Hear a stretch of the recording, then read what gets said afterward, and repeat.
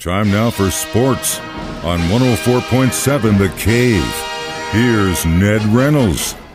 Mike, the intern, Ned Reynolds, in the studio on a Thursday morning. So already some weird stories coming out of training camp, including this he can play situation with Clyde Edwards-Helaire. What's the story? This is bizarre, and I have no idea. I can only guess what happened. But he's on the physically unable to perform list for about 35 seconds and then takes himself off that list and he's back in practice again. Mike, the only thing I can think that might have happened, and this is just a guess, is that he came up with what they call an owie. That's what all the pro football players call it, when you have a little bruise or a bump. And Edwards-Helaire may, I'm guessing this, I don't know, may have said, I don't think I can practice today. And the coaching staff said, okay, well, we have several others back here. Wally Pipp, that won't mean anything to you, but Wally Pipp was the guy who Lou Gehrig replaced and had 2,500 straight games. Anyway, we have other running backs here. Why don't you go get yourself? We'll put you on the physically unable to perform list. Oh, wait a minute. Let me think about that for a second. I think I'll be able to. I can work through this. I am guessing that it's something along those lines where the injury was not what he thought it was going to be, and he's back and so forth and so on. Because this is very strange. You don't get put on that list and then immediately get taken off. So I suspect he may have made a request. Again, don't know. I'm guessing. I thought I read he had to be cleared for something, or maybe they want him to clear for something, or maybe they saw something they didn't like, or he got cleared pretty quick. Yeah, he got cleared pretty quick. But which your theory is interesting, but at the same time, it's still a good thing that he's like, no, I'm playing. Because some guys will be like, I'm not going to mess with this body. It's not worth it. He don't care. Let's go play. Chiefs also on the market for a possible new player. This is a guy who is kind of auditioning for several teams, and the Chiefs are one of them. His name is Chris Odom. He's a big kid. He's Arkansas State kid from down in Jonesboro, but he's been a star player for 2 months in the United States Football League. He had a great number of sacks, and he was able to harass the quarterbacks. Now, again, this is the USFL. It's not the NFL. And he has thought, and with the recommendation of his coaching staff in the USFL, hey, market yourself. So the Chiefs, who are certainly in need of defensive ends and people who can rush in the backfield, have said, yeah, come on, let's give him a try. Odom did have some stardom in college. He was a big deal down at Arkansas State, and they had a good team, a bowl team. But whether or not he can come in and crack a championship lineup like Kansas City has, don't know, but they are giving him a try. That's pretty cool. Did he ever play in the pros, or did he just go on the USFL? He just went to USFL. Not in the NFL. And the Chiefs are not the only team. I think the Giants are looking at him. The Green Bay Packers have said, yeah, come on. And that's pretty typical this time of the year, too, when you're having training camp. If somebody comes along, thinks they may have something to offer, why not? There's always a diamond in the rough. Yeah, speaking of diamonds in the rough, Matt Holliday's son, number 1 draft choice, and he signed. Can you imagine getting this much money when you're a kid that age? 18 years old? Can you imagine? No, I cannot. $8,100,000. That's all he's allowed to. There is a rule that when you are the number 1 choice, you have a ceiling, and you can't go above that. Well, he was drafted by the Baltimore Orioles, and they thought enough of Jackson Holliday, his name is, from Stillwater, Oklahoma, 18 years old. Let's sign him to the max. They did. This is Matt Holliday's son. He's an outstanding baseball player. High scholarship as far as college is concerned. Of course, his uncle is the coach at Oklahoma State, and dad is also a coach on that baseball staff.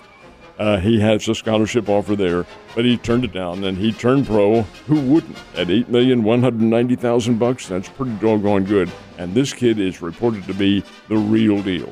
And we'll find out. He's going to the minors. You've heard stories about these great young players coming in and signing big contracts. I think in this case, the kid's coming from a baseball family. He has been scouted by everybody. The Orioles making him their number 1 pick and spending that amount of money, you have to think he's got something to offer. Absolutely. And you just take Patrick Mahomes, for example, right?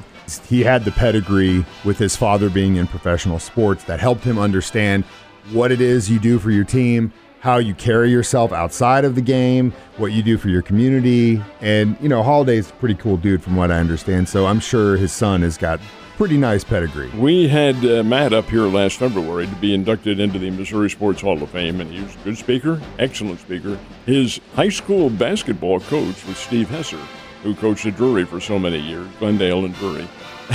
And Holiday says, I should have listened to Coach Hesser a little bit more. Of course, he was joking, but yeah, he's a good guy, and he has raised his son well. And more important than that, though, is what you just pointed out. Here's Patrick Mahomes, whose dad, Pat Mahomes, in Major League Baseball for 16 years.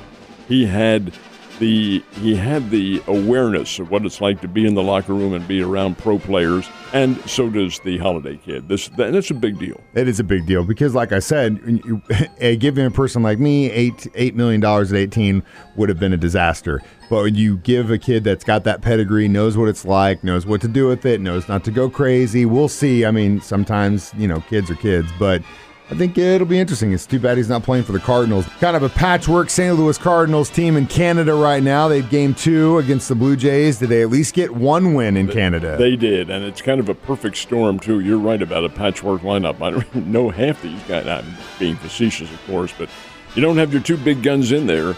And when you have Goldschmidt and Arenado on the sidelines because they can't play in Canada, that presents a bit of a problem. But there's one thing that the Cardinals did have going for them last night, and that's Adam Wainwright. Here's Wainwright, who got belted hard in his last game. Here's the key. He's playing or pitching against the Toronto Blue Jays. That's a powerful lineup. I mean, they have sluggers right down the entire line. But they have not seen Adam Wainwright. It's an altogether new story. And they got that big breaking curve and the off-speed pitches. They had no idea what was going on, and Wainwright completely shackled that bunch last night. Cardinals win at 6-1. Real big deal's a 3-run homer by guess who? Albert blasted one, folks, out a 400-foot shot into the seats at the Rogers Center. And now that is 686 career home runs for Albert Pujols. That is pretty doggone good. Anyway, the final score is 6-1. Cardinals beat the Toronto Blue Jays, take today off, and now head to Washington, D.C. to play the Nationals. And yes, the two big guns will be back in the lineup. You think he's going to hit that record? Problematic. At this point, he's kind of slowed down a little bit as far. He's playing, or he played both those games because Goldschmidt wasn't in there, so they put him in. Now they'll go back to platooning him again against left-handed pitchers. Ah, man, it's too bad because I really would have loved to see him hit at 700. Oh, well, we'll see what happens. What's the deal with the Royals right now? Royals didn't have a good game yesterday. They played under the sun up at Kauffman Stadium, played the Los Angeles Angels, and got blanked for the second straight game. It was 7-0 2 nights ago. Yesterday afternoon, it was 4-0. And I love this. The guy who gets the winning margin out of this, the pitcher for the Angels, what a great name for a pitcher. Jansen Junk. Does that not say it all? And he threw, it's great. Through 5 innings of shutout, baseball struck out 8. He gets the win. That's phenomenal.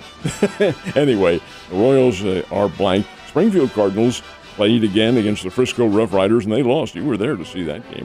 Yeah, for first, 3 or 4 innings. Looked okay in the beginning, but didn't end up the way. No, they ended up losing the ball game to Frisco 5-2, and hey, those things happen. Frisco's a good ball club. Graceffo was the losing pitcher, and the Cardinals, the big Cardinals, are looking at him very closely about maybe a promotion. He looked really good. He looked pretty good yesterday. He's a good pitcher. Yeah, he is. Anyway, we'll see what happens. They was not on the winning margin. Games tonight, tomorrow night, Saturday night, and Sunday afternoon. So who's the team that's going to give up the entire farm for Juan Soto?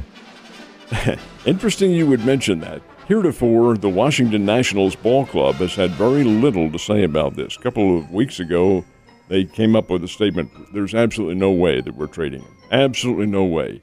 Now they've backtracked on that. We will entertain offers, but we're not going to give him up for nothing.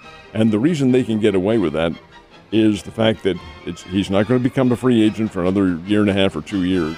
And number two, hey, they can afford to pay the guy, even though he turned down a $447 million contract. Think about that. $447 million over 15 years. That figures out to $29 million a year. Turned it down. Thinks he can do better. So, well, we'll see what happens. Anyway, they are entertaining offers.